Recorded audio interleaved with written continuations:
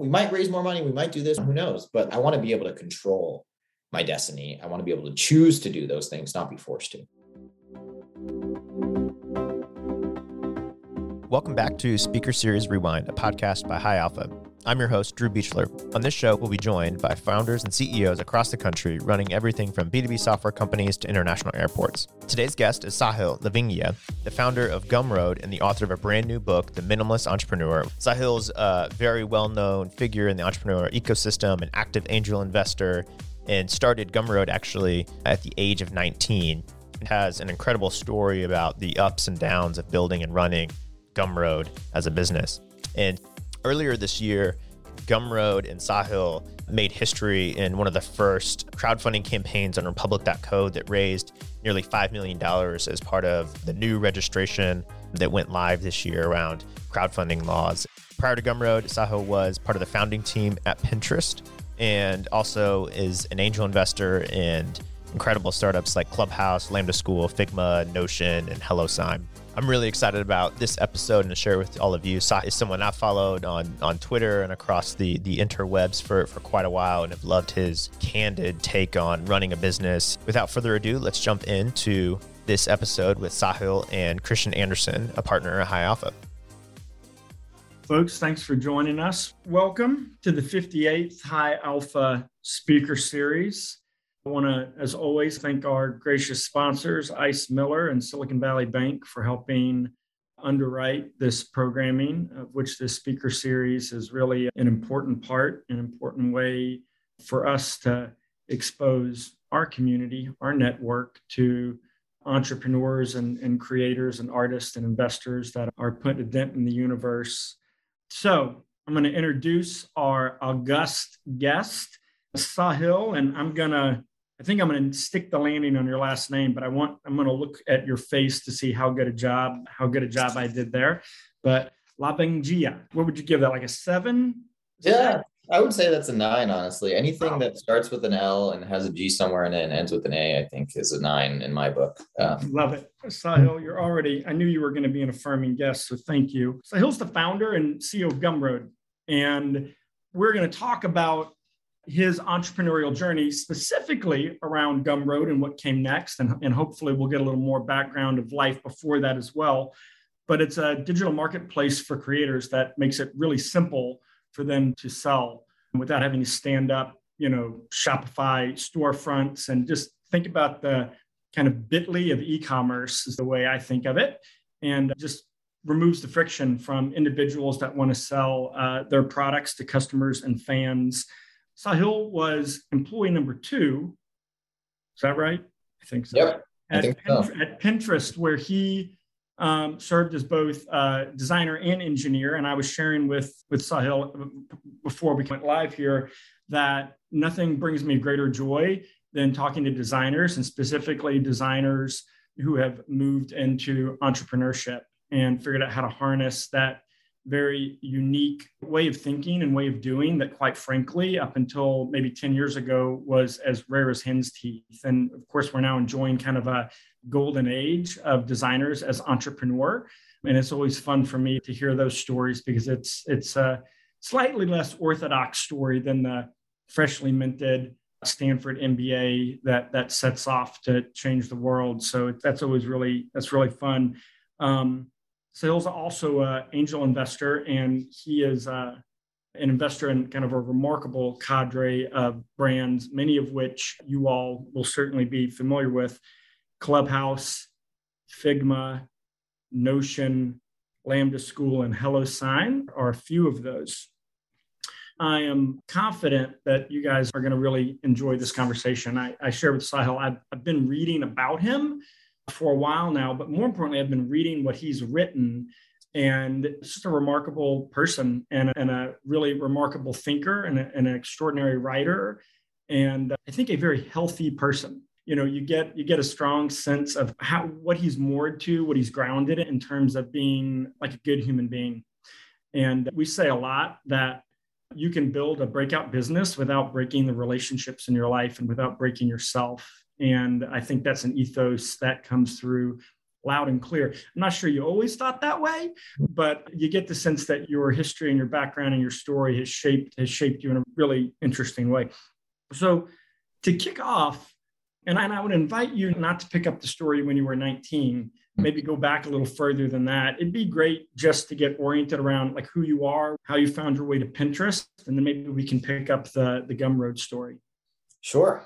Yeah, I appreciate all the kind words. It was, certainly not easy to get where I am today. There's a lot of, wisdom is the source of pain, or pain is the source of wisdom, that sort of thing. But yeah, before Pinterest, I was in high school. Basically, I was in USC. I went to USC for college for one semester before I dropped out. And I went to USC for computer science because in high school, I got really into designing and building eventually iPhone apps. And I started getting into that and specifically web design through Photoshop, really just Googling around, discovering this amazing software program where you could make digital art, which now is all the rage. But back then it was like pretty crazy. And there are all these tutorials on the internet, like how to make a water droplet in Photoshop and all these sorts of things. Right.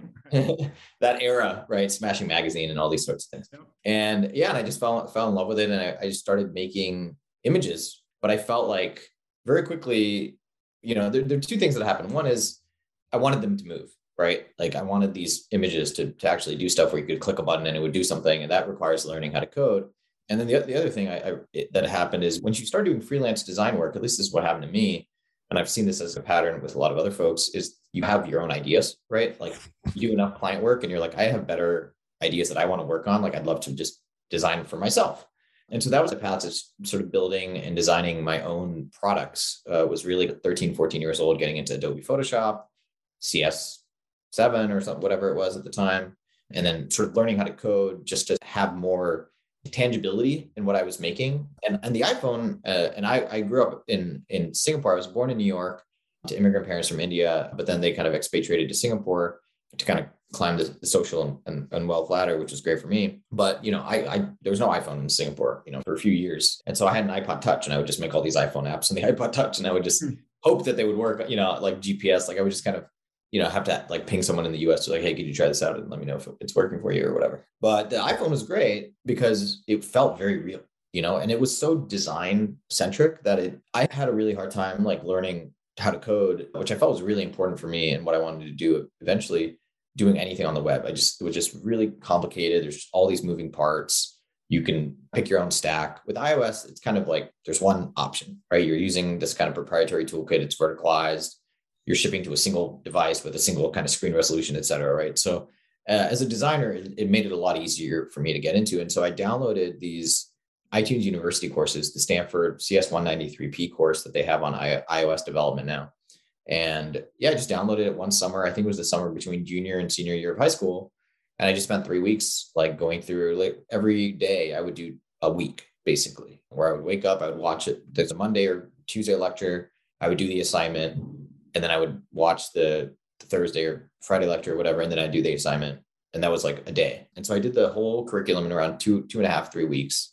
And I could build iPhone apps after that point. Like I had all the things I needed to do to really the fundamentals to build, I built like a Twitter client. I built an app that allowed you to call a cab on your phone. What year is this? This is like 2010. Okay. So we're like on iOS 3 maybe? Yeah, maybe not even. Yeah, maybe. Yeah, probably. The apps, it was like a year after the App Store. So yeah, probably iOS 3 or very skeuomorphic, like still in that era, certainly pre 6 and 7 and when it kind of gets into that. Yeah, with the blue nav bar and all that sort of stuff, right? Amazing era of software engineering and design, in my opinion. But that's kind of what got me into it. And then I just started making iPhone apps. And it turns out when you make iPhone apps and you can design and code, Silicon Valley startups want you to work for them, because that's kind of, even today, 10 years in, there's still a dearth of talent, right? And so Ben, and it's funny, like I have all these stories, like there are a lot of people who ask like, oh, how did you find Pinterest? How did you find Stripe? How did you find Figma? How did you find blah, blah, blah? How did you write a Penguin book? Like blah, blah, blah. And it's funny because like I just really care about a few skills. Writing, design, and code are kind of my 3 skills. And I have one more now which is painting, but much less profitable for now. We'll see what happens with NFTs, but it's yeah, I just really focus on getting as good as possible at those skills, and then just shine at like kind of a lighthouse, right? As people say, and hope that people find me and suggest that I should be doing things. And so that's what happened with Pinterest. Ben, the CEO of Pinterest, sent me an email. I was a freshman at USC. I think it was maybe August of 2010 or October. And he said, hey, I saw your app that you built on Hacker News. We have this web app that we need an iPhone component to it. Instagram had just kind of launched publicly at that month, I think. And you seem like you know what you're doing. Like, you don't have a degree, but you built it. I can download the app, I can use the app, and it does the thing, right? You were still enrolled at the time at USC? Yeah. Well, yeah. I hate to digress, but sure. Why USC? It was the closest I could get to Silicon Valley in terms of a university that I thought was good and would accept me. Yeah. Okay. So USC, it was basically between, we can get really into the sort of the nuance of it, but I was picking between USC, Washington, St. Louis, whatever, Washington University. Yep, WashU, and which is an amazing campus, and UT Austin. And USC was, I think it just came down to the closest to Y Combinator, like that was kind of the mecca, right, of startups back in the day. And I remember going to startup school actually in whenever that was, November of 2010. And that was like the first time I'd ever like interacted with like a ton of, like, surrounded by people where I could say Hacker News and people would even know what it was, right? Because even when I got to USC, when I got to USC, I was like, finally, I'm in California. I got an iPhone. That was like the first thing I did. I got a 213 number, all that stuff. And I went, I was in the CS program, and there's like 200 kids in the kind of intro to CS kind of academy or what have you. And I asked, I was like, does that, is anyone interested in like startups, Y Combinator, this kind of TechCrunch, that stuff? And literally only one person out of 200 even knew what Hacker News was. And I was like, holy crap, I cannot be at USC. Like I thought I was, a lot closer, but you were in the right state. So that's a start. I know, exactly. I was in the right state, but it turns out like 45-minute flight can mean a world of difference. So yeah, I started doing contract work for Pinterest. I designed and built kind of the prototype, and then very quickly realized that, this was a big project. It was not like a one and done sort of thing. And yeah, it's like, hey, I'm thinking about joining a startup full time. A lot of other startups had started reaching out to me as well, Instagram and Flipboard and all the kind of mobile startups of that era, right? Because again, what do they need more than anything in the world? They need people who can design and build iPhone apps. And so, yeah, I just said, hey, Ben, I would love to work for Pinterest. Like, you're my favorite company. I think you have the really sort of, great product and design sensibility. Can I work with you full time? And they gave me an offer, and I said, sure. I had no idea what I was doing. Yeah, sounds good. So I moved up into the Palo Alto in January of 2011 to be officially full time then. So that's like the sort of my origin story in terms of my entrance to kind of Silicon Valley and that kind of, it was pretty cool. Because, a year ago, I graduated high school in, I guess, May or June of 2010.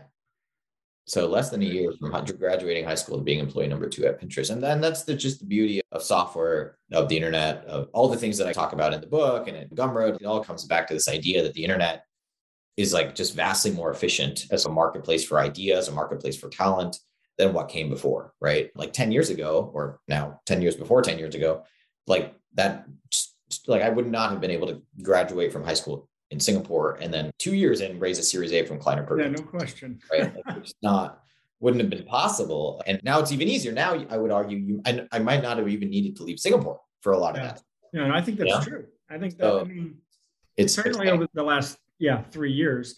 So so you get to Pinterest, that is even at that very early nascent stage, very hot, high visibility startup with, as you noted, a very kind of principled and intentional design philosophy.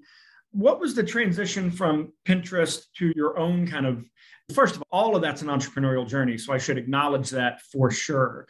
You're certainly exhibiting, even prior to coming back to the States, high level of entrepreneurship. But when we get into clicking to maybe the more kind of literal or particular version of that, which was the founding of Gumroad, what was the transition from Pinterest and the kind of aha moment for Gumroad? Yeah. So even when I got to Pinterest, I was finally in Silicon Valley. And so my kind of schedule was every other, I believe, I could be wrong on this, but I believe something like every other weekend, I would stuff it with meetings. Like anyone who reached out from Hacker News, from Twitter, I would hang out with every Saturday, Sunday, every other weekend. And then every other weekend in between, I would basically build something, either a new product or service, just to keep things fresh for me. And just, I just really wanted to become like an amazing product builder. And Gumroad was one of those ideas. I had this idea Friday night. I had designed it. I actually had another idea. I wanted to make a Mac app that allowed me to have multiple copy paste slots, because I noticed that I was constantly doing this, where I'd like copy something, paste it, then I'd go back, copy the other next. I was like, go to copy, paste. Anyway, it still hasn't been solved, but maybe it's not that big of a problem. But to compose a tweet, both with a link and a handle that's too long for you to memorize that you have to copy from a search engine. So I'm really +1 if you want to go and figure that out. Yeah.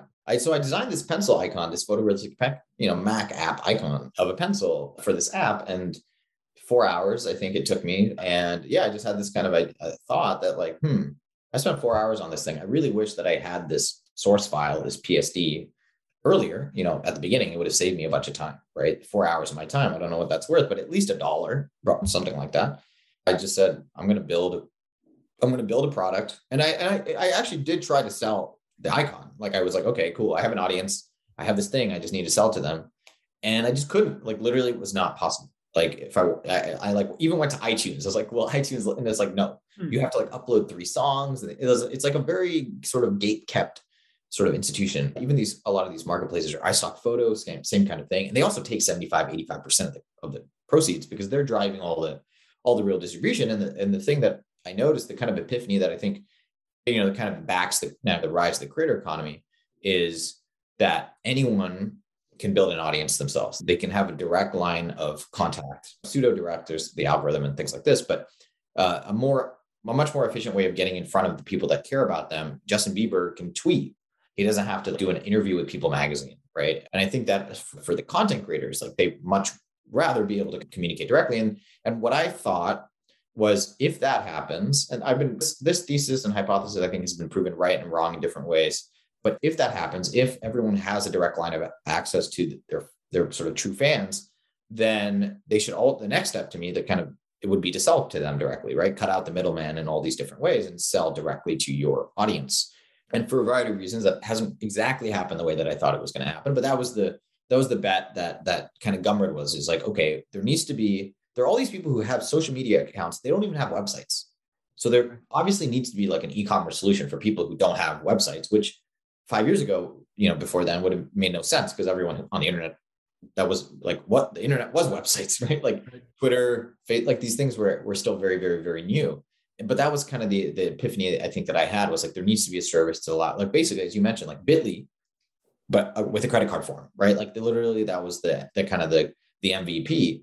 And so I spent Saturday, Sunday building Gumroad. You can find the source code if you just Google Gumroad V1. I published out on GitHub recently, so people can really see like what happened that weekend, all the commit history and everything, and shipped it Monday morning. I put on Hacker News, show HN, my weekend project Gumroad, and I tweeted about my pencil icon, and I made like a few bucks. And it was the first project I had built, and it was the first one I'd built that was, I wanted to work on every weekend, right? Before it was kind of like I'd start a new thing, and this time I was like, no, I really am excited about it. And it took me a while to really grok why that was. And I think the reason now is that Gumroad unlocked for a sort of different kind of creator what the App Store unlocked for me, right? Which was, I was able to kind of outsource legal, finance, ops, like all this. I was literally just making an app, publishing it to I was a kid in Singapore, like selling to the world. I mean, that's like an insane thing to be able to do. Even today, like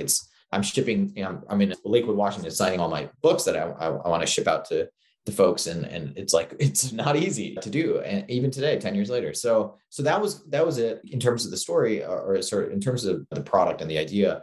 And then I think just the bug, when you have your own ideas and you have the opportunity to start a company, it's hard to say no to that, right? Like, it's even being employee number 2 at Pinterest, especially at a rocket ship like it came out to be, you're not optimized for learning at that point, I guess, right? You're optimized for growing as fast as possible. Yeah, for holding on.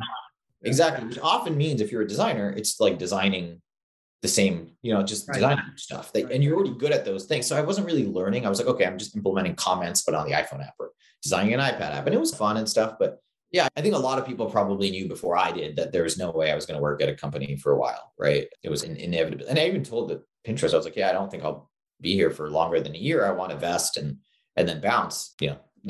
I should, in hindsight, it was a little bit too sort of honest, I think, with everybody. But that's what, that's how you learn. But yeah, that's kind of how Gumroad. So you push Gumroad V1 and, not to be hyperbolic, but it did generate a lot of interest, right? I mean, 50,000 plus. I don't know what they call upvotes. I don't know how you were tracking it on Hacker News, but a lot of energy, a lot of excitement, and a lot of excitement from even the investment community. Yeah.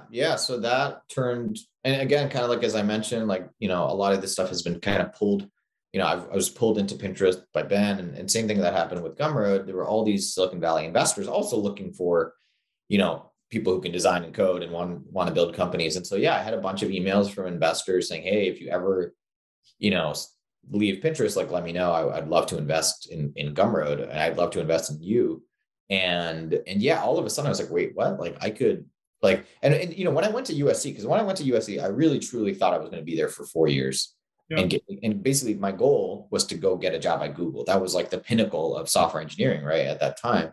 And so go get a job at Google, then go work at a mid-sized startup, and then a small startup, and then do my own startup. But it was like a 10 or 15 year thing. And all of a sudden I was skipping these steps, it felt like. And yeah, so when I had the opportunity to I think I was 19 maybe. And I had a bunch of these investors saying, well, like Chris Sacca, like throwing money at you. Like, I was like, how do you say no to that? And I reflect on a lot of those things since then. I was definitely in the kind of like, say yes and then figure it out. This is a crazy thing very few people get to do. So just do it. What's the downside here? I don't regret it. But that's what happened. Was these investors were like, you should start a company. And I met with a bunch of folks and raised the first seed round was in sort of late 2011, early 2012. And it was a $1.1 million seed round. It was like Max Levchin first round, Chris Sacca from Lowercase, Excel Partners, Naval from AngelList, Danny Reimer from Index, Seth Goldstein from Turntable FM, Collaborative Fund. And I think that's all. But an all-star cast by any measure. Yeah, very legitimate cast. And then, in sort of 3 or 4 months later, I raised a Series A, $7 million Series A from Kleiner Perkins, and they joined the board. And that was like this is really serious for years now. Yeah. And we'll talk a little bit about the Minimalist Entrepreneur book at the end, which we certainly have some copies that we're distributing, but want to make sure that everyone figures out how to get their hands on that, because if you're interested in what Sahil's talking about in his story, which really is, I think, just vulnerable and authentic and a hard process that he came out the other end, I think, a better person for.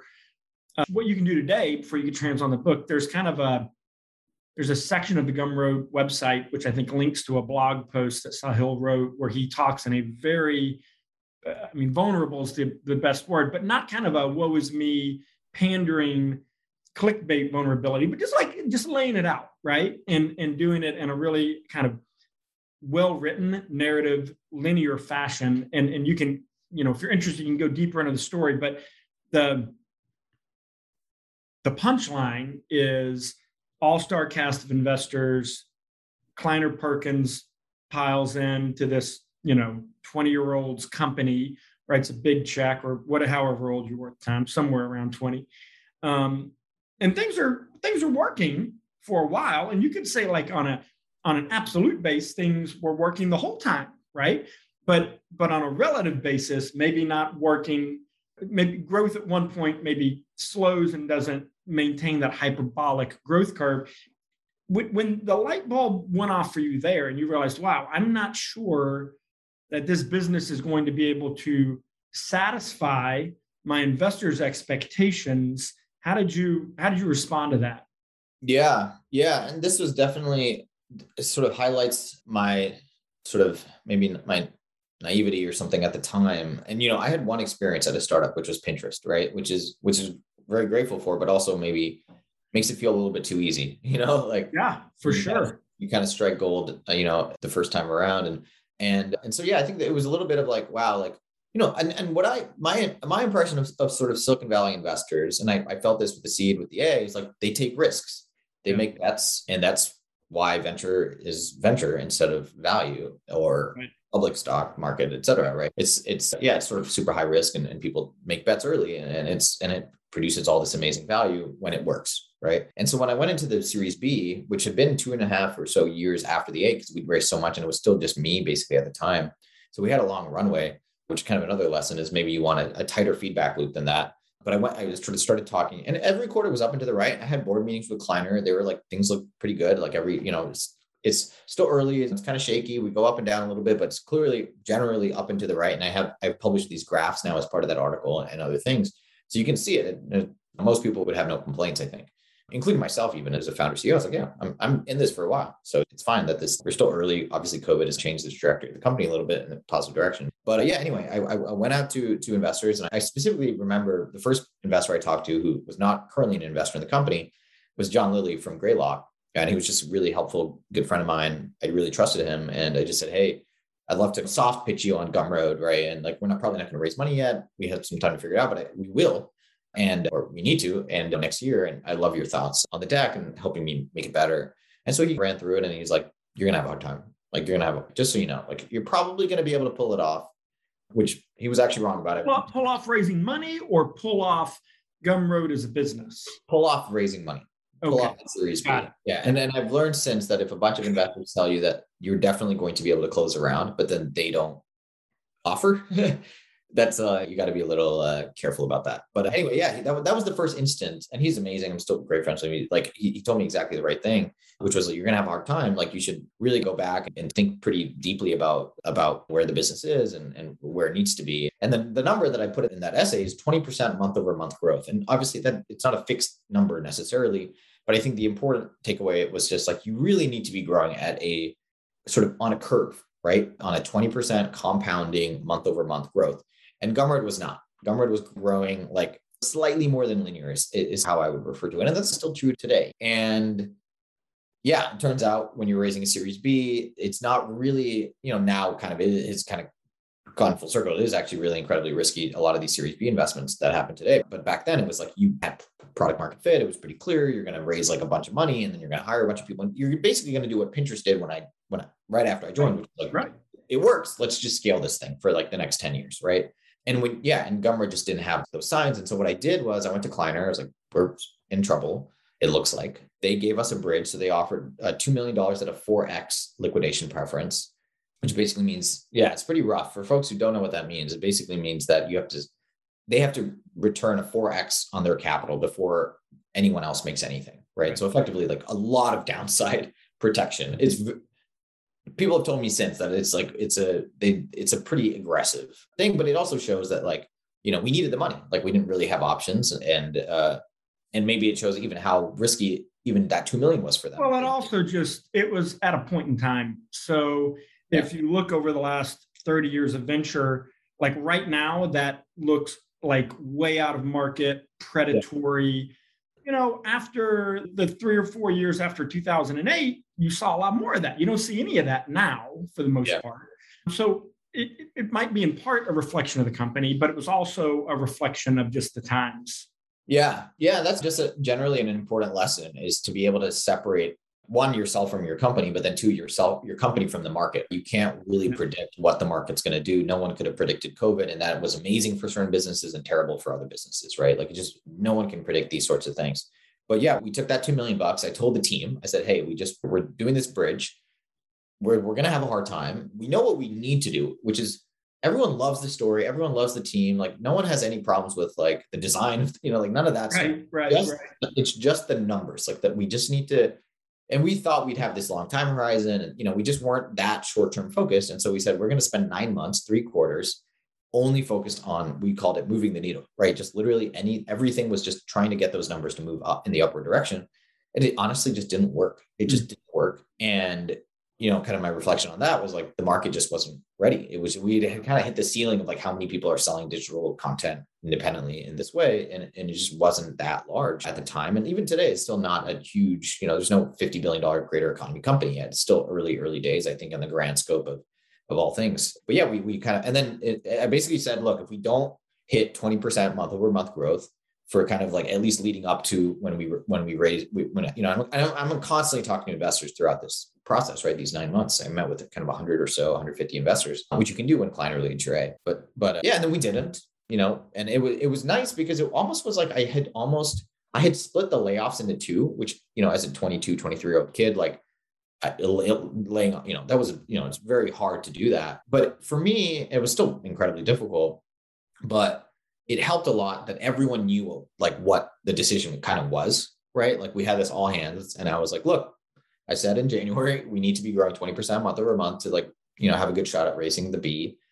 We didn't. Everyone knows that. And so, it looks like we're going to have to, lay off a bunch of people and basically prioritize saving the company so that our users, our customers many of them rely on Gumroad for their income, can continue to rely on Gumroad for their income, right? And so we basically made this decision, like there's sort of three constituencies of every company, and hopefully they're all aligned, but often they're not. You have your customers, you have your team, your employees, and then you have your investors, right? And I basically told them like, ultimately, like, the most important people in this equation are the customers. They're our creators. They're the reason we exist in the first place. So like, investors are off first, but team next, and customers. And I've actually, with the crowdfunding and things, I've tried to figure out how do I align these three groups more? How do I blur the lines a little bit? Which I think crowdfunding plays a big role in. But yeah, that was kind of what happened was, we kind of came up to that moment and it's like, we need to, we basically need, we might raise more money. We might do this. We might still shut down. Who knows? But like, I want to be able to control my destiny. I want to be able to choose to do those things, not be forced to.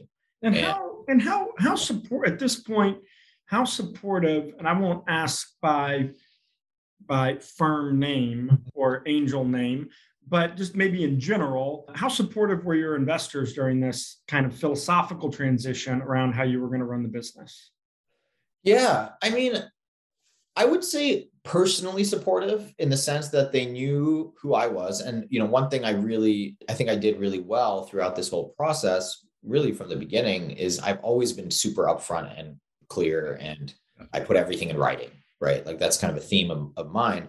And it's great because when I do have these hard moments, no one is like, oh, Sahil's trying to like everyone knows like where I stand on all of these issues. And so when I said, hey, look, like I'm going to save the company. That's the most important thing for me.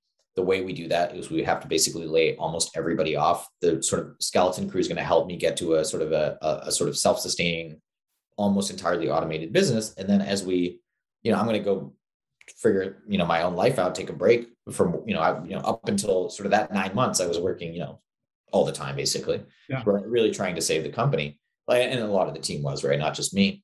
And yeah, I need a break and I'm going to go, probably leave San Francisco and come back and later. And yeah, they were kind of, Danny Rem from Index, and this is not like a critique or anything. So I think I can kind of use his name here, but he framed it really well, which is like, we want to bet on you. And, his concern, quote unquote, was like, you don't want to spend 5 years of your life, working on something that doesn't pan out. Like you're an amazing person. You can design, you can code. We will throw money at you the second you have a new company idea. Yeah. And so just make sure you're aware of kind of the opportunity cost of sticking with that you're working on the right thing. Exactly. Which I think is 100% totally fair.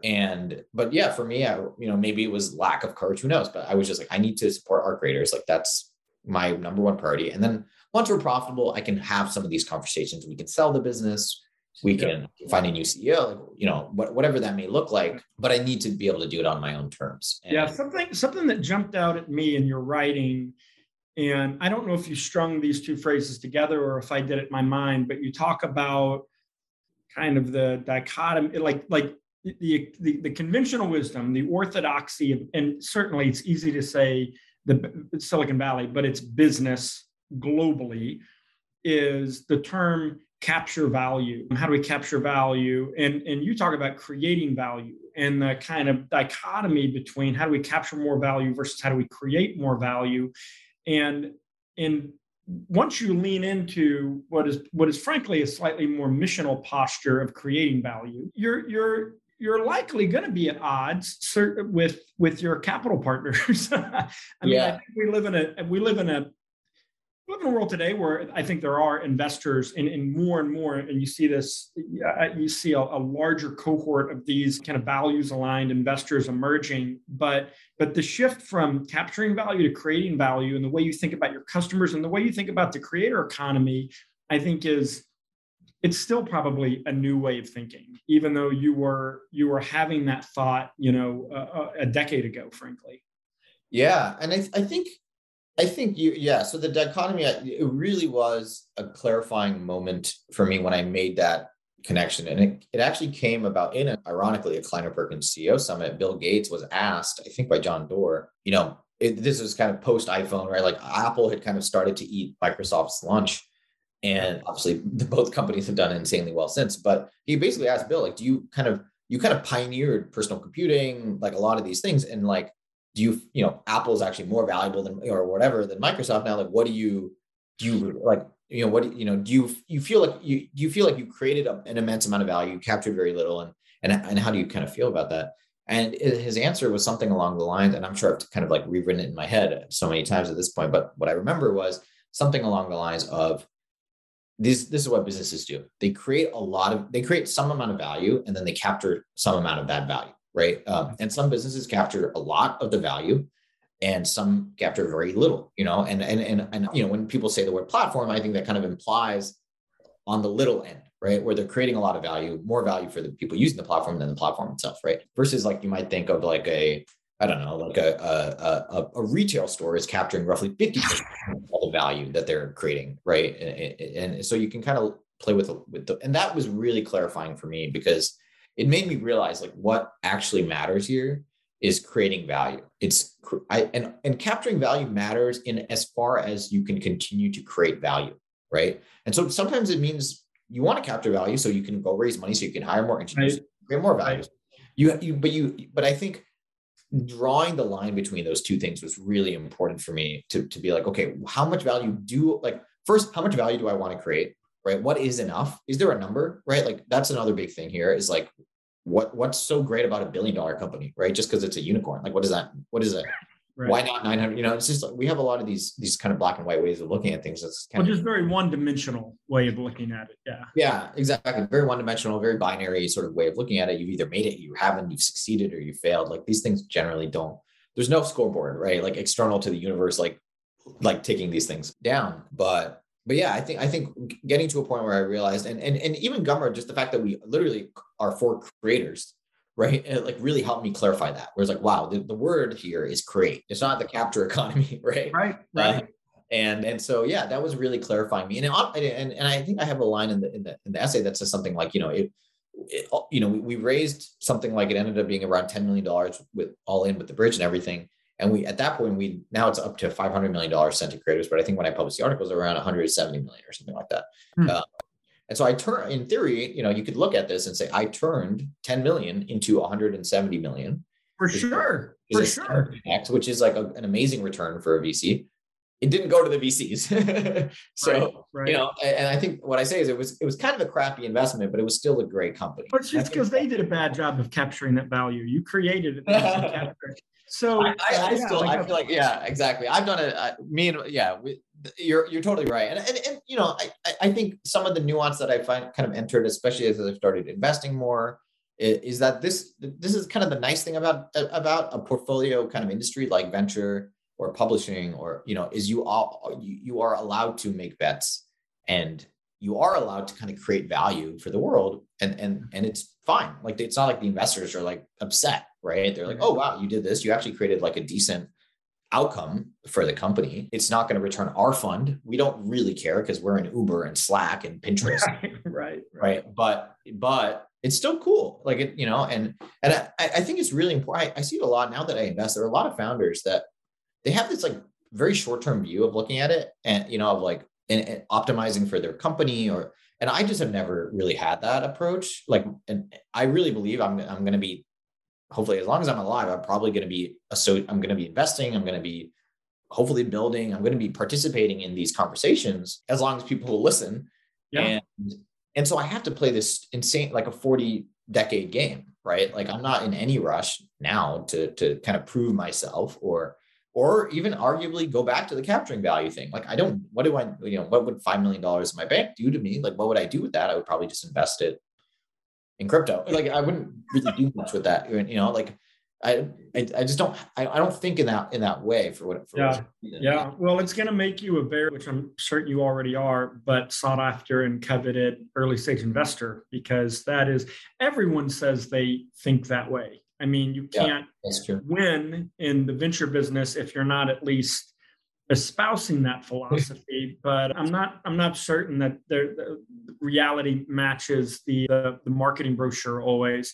I have a bunch of questions. Talk about like what the catalyst was for you writing the book. Like, why do that?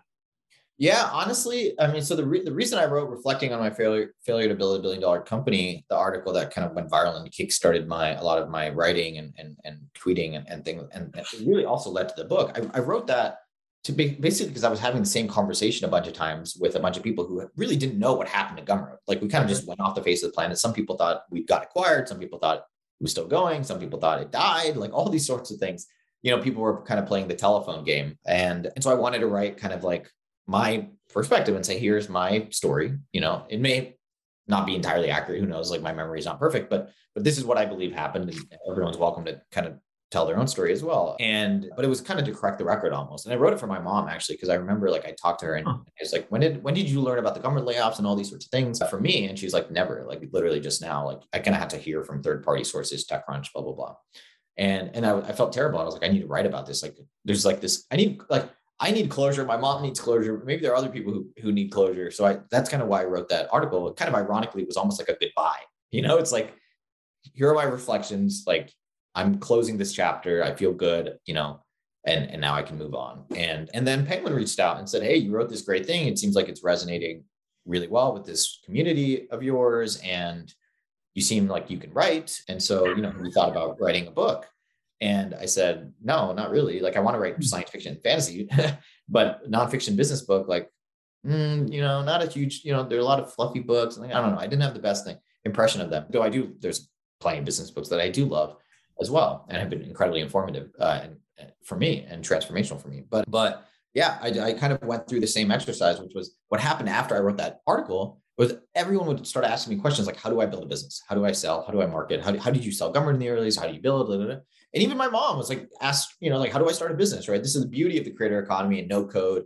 It's like more and more people are getting into it, which I think is awesome. Like I think it's a great force, but it's still hard. It's still like you have to kind of connect a lot of dots, and it's not as easy as it will be 10 years from now, 20, it's only going to get easier and easier and easier. And that's kind of why I wrote the book, because I wanted a thing that I could show people and be like, this, if you read this end to end, like I will tell you at least what I believe is a kind of pretty repeatable playbook, how I think about building a business, starting with community, finding your customers, talking to them, getting to know them, solving their problems, building a product, selling that product, marketing the product, hiring people, doing, can I kind of consolidate all those, the 10 years of learnings from Gumroad and kind of put them into a book. And it was kind of hard because a lot of what I find with a lot of these business books is like, you have to pick one idea, and then it's kind of like, it's kind of everything to a hammer looks like a nail sort of thing, right? Yeah. You're like, oh, the solution to everything is no code, right? Or code or VC or blitz scaling or whatever. And I really wanted to kind of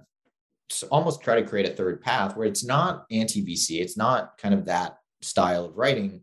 It's also not pro VC. It's not kind of pro that style of writing. It's really like, and kind of like even the essay, hopefully it's like, look, this is my story. These are my set of beliefs. This is kind of where they come from. This is my worldview, and take it or leave it. Right. It's really cool because it's not abstract. It's not a bunch of loosely affiliated kind of philosophies. It's very specific. It's very particular. And those are the types of, I'm not a huge fan of business books in general, but those that I have gravitated toward historically have fallen more in that category. And it's vulnerable without being self-deprecating. And it's a lot of conventional wisdom, but it's packaged up. It feels real. It doesn't feel folksy. And so again, Thank you. go out. Yeah, you bet. Go out and buy it. It's, like I say, at one point he talks about he was chasing a unicorn, but it turned out to be a Shetland pony, which is just hilarious. Okay. There are a couple of those that I threw in there. It's cute. I love it. So I want to talk more about minimalist entrepreneur, but I want to get to some of these questions. So I'm going to close this chapter both literally and metaphorically. Where can they find the book? Yeah, I mean, you can find it in all the usual places: Amazon, Audible. I narrated the audiobook, which was fun. All the usual suspects, and you can also go to You don't have any preferred.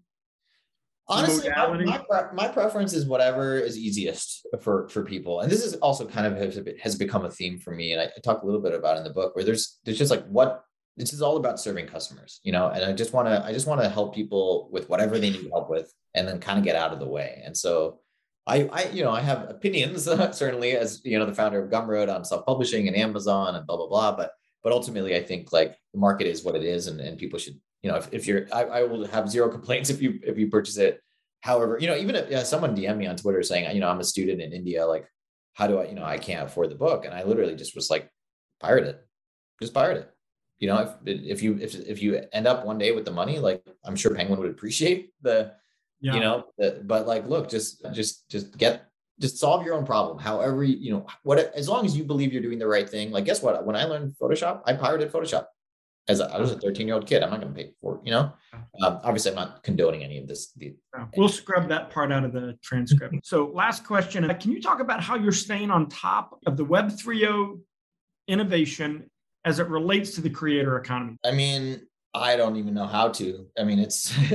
I feel like every day I wake up and I check Twitter and it's like, what has happened, last night? Like, it's a crazy thing. I know people who are full-time in crypto that can't even keep up with it. I think the thing that I do is that I just like to talk to people. I like to talk to smart people who are in it. And, I have some credibility and brand and reputation with Gumroad. So I'm just really open and saying, hey, look, if anyone has ideas, if you're a creator, if you're an engineer, if you're, I would love to hear how you think Gumroad, or maybe not. Maybe you have your own idea and you just want to know what I think about your idea as someone who's built for this set of users. And so, yeah, it's just being super open-minded, and paying attention and following my own interests. Like, look, maybe Gumroad never does Web3. Maybe, and like we got to do what's right for Gumroad. Yeah. It kind of almost has like its own personality at this point. And we have a lot of stuff in the works. We have plenty of Web2 stuff in the works. That's pretty awesome. We've certainly thought about NFTs and these sorts of things. And I think what I this isn't really part of your question, but I think it's kind of almost implied, which is like, how are you staying on top? It kind of implies that there's like a time. You got to move. Yeah. And I really believe that like patience is super key. Like, we're very early. I started Gumroad in 2011. It took until 2020 with COVID for anyone to really say creator economy. Like, it's very, very, very early. Like, slow down. You're absolutely right. Follow your interests. People in our orbit, very smart people who I think very highly of, will say, we're behind. You know what I mean? And you're absolutely right. There were people who in 1997, after Netscape 1.0 got released, thought they were behind, right? Yeah. And we got a lot of room to run here. And I mean, you see this with Nokia, BlackBerry, BBM, WhatsApp, iPhone, Slack. So right. Like, it's just so, I mean, I remember one story real quick it was some crazy thing where like AOL bought that flip camera and basically for like $700 million and then shut it down because there's no room for like a kind of a prosumer camera in this way. And then the iPhone happened, so it's like, how do you really, and Zoom and like all these things, it's just so hard to predict. And so what I tell founders is, look, as long as you have conviction in your idea and you have the energy to keep working on it, like, obviously, be aware of your opportunity costs, but like, I know with Gumroad that like, I just stuck with it. I didn't know exactly why after a while, but, maybe just inertia, but eventually kind of pay off in a way that, I think a lot of other people may have not stuck with it for that period of time. So, Sahil, thank you so much. I told Sahil at the top of the call, I was looking forward to this interview more than any other interview I've done. And if you go back and look, it's a pretty like robust, impressive group of folks that we've had as guests on Speaker Series. But there was just something about your vibe and writing and background that I just knew I was going to enjoy this personally. And I know our other participants did as well. So thank you so much. You're a cool dude. Thank you. Doing what you're doing, man. I love it. Thanks for your time. You're very welcome. And we'll see you soon. Awesome. Sounds Bye, good all. for everybody. See ya. This episode is brought to you by Bolster. Leadership and board roles are mission critical to the success of any business, yet they're the hardest roles to fill. Bolster connects high-growth companies with trusted and flexible executive talent, matching executives with startup and scale-up CEOs based on each company's unique needs and each executive's unique experience. Quickly and cost-effectively fill an executive consulting or board role by visiting bolster.com. That's BOLSTER.com. Thanks so much for tuning in to today's episode. Speaker Series Rewind is brought to you by High Alpha, a venture studio that designs and builds B2B SaaS companies. If you're a fan of the show, leave us a rating on Apple Podcasts or wherever you listen. You can also subscribe or find additional content at highalpha.com/podcast. We'd really appreciate any reviews, and it'll help us reach more awesome people like you. Catch you next time.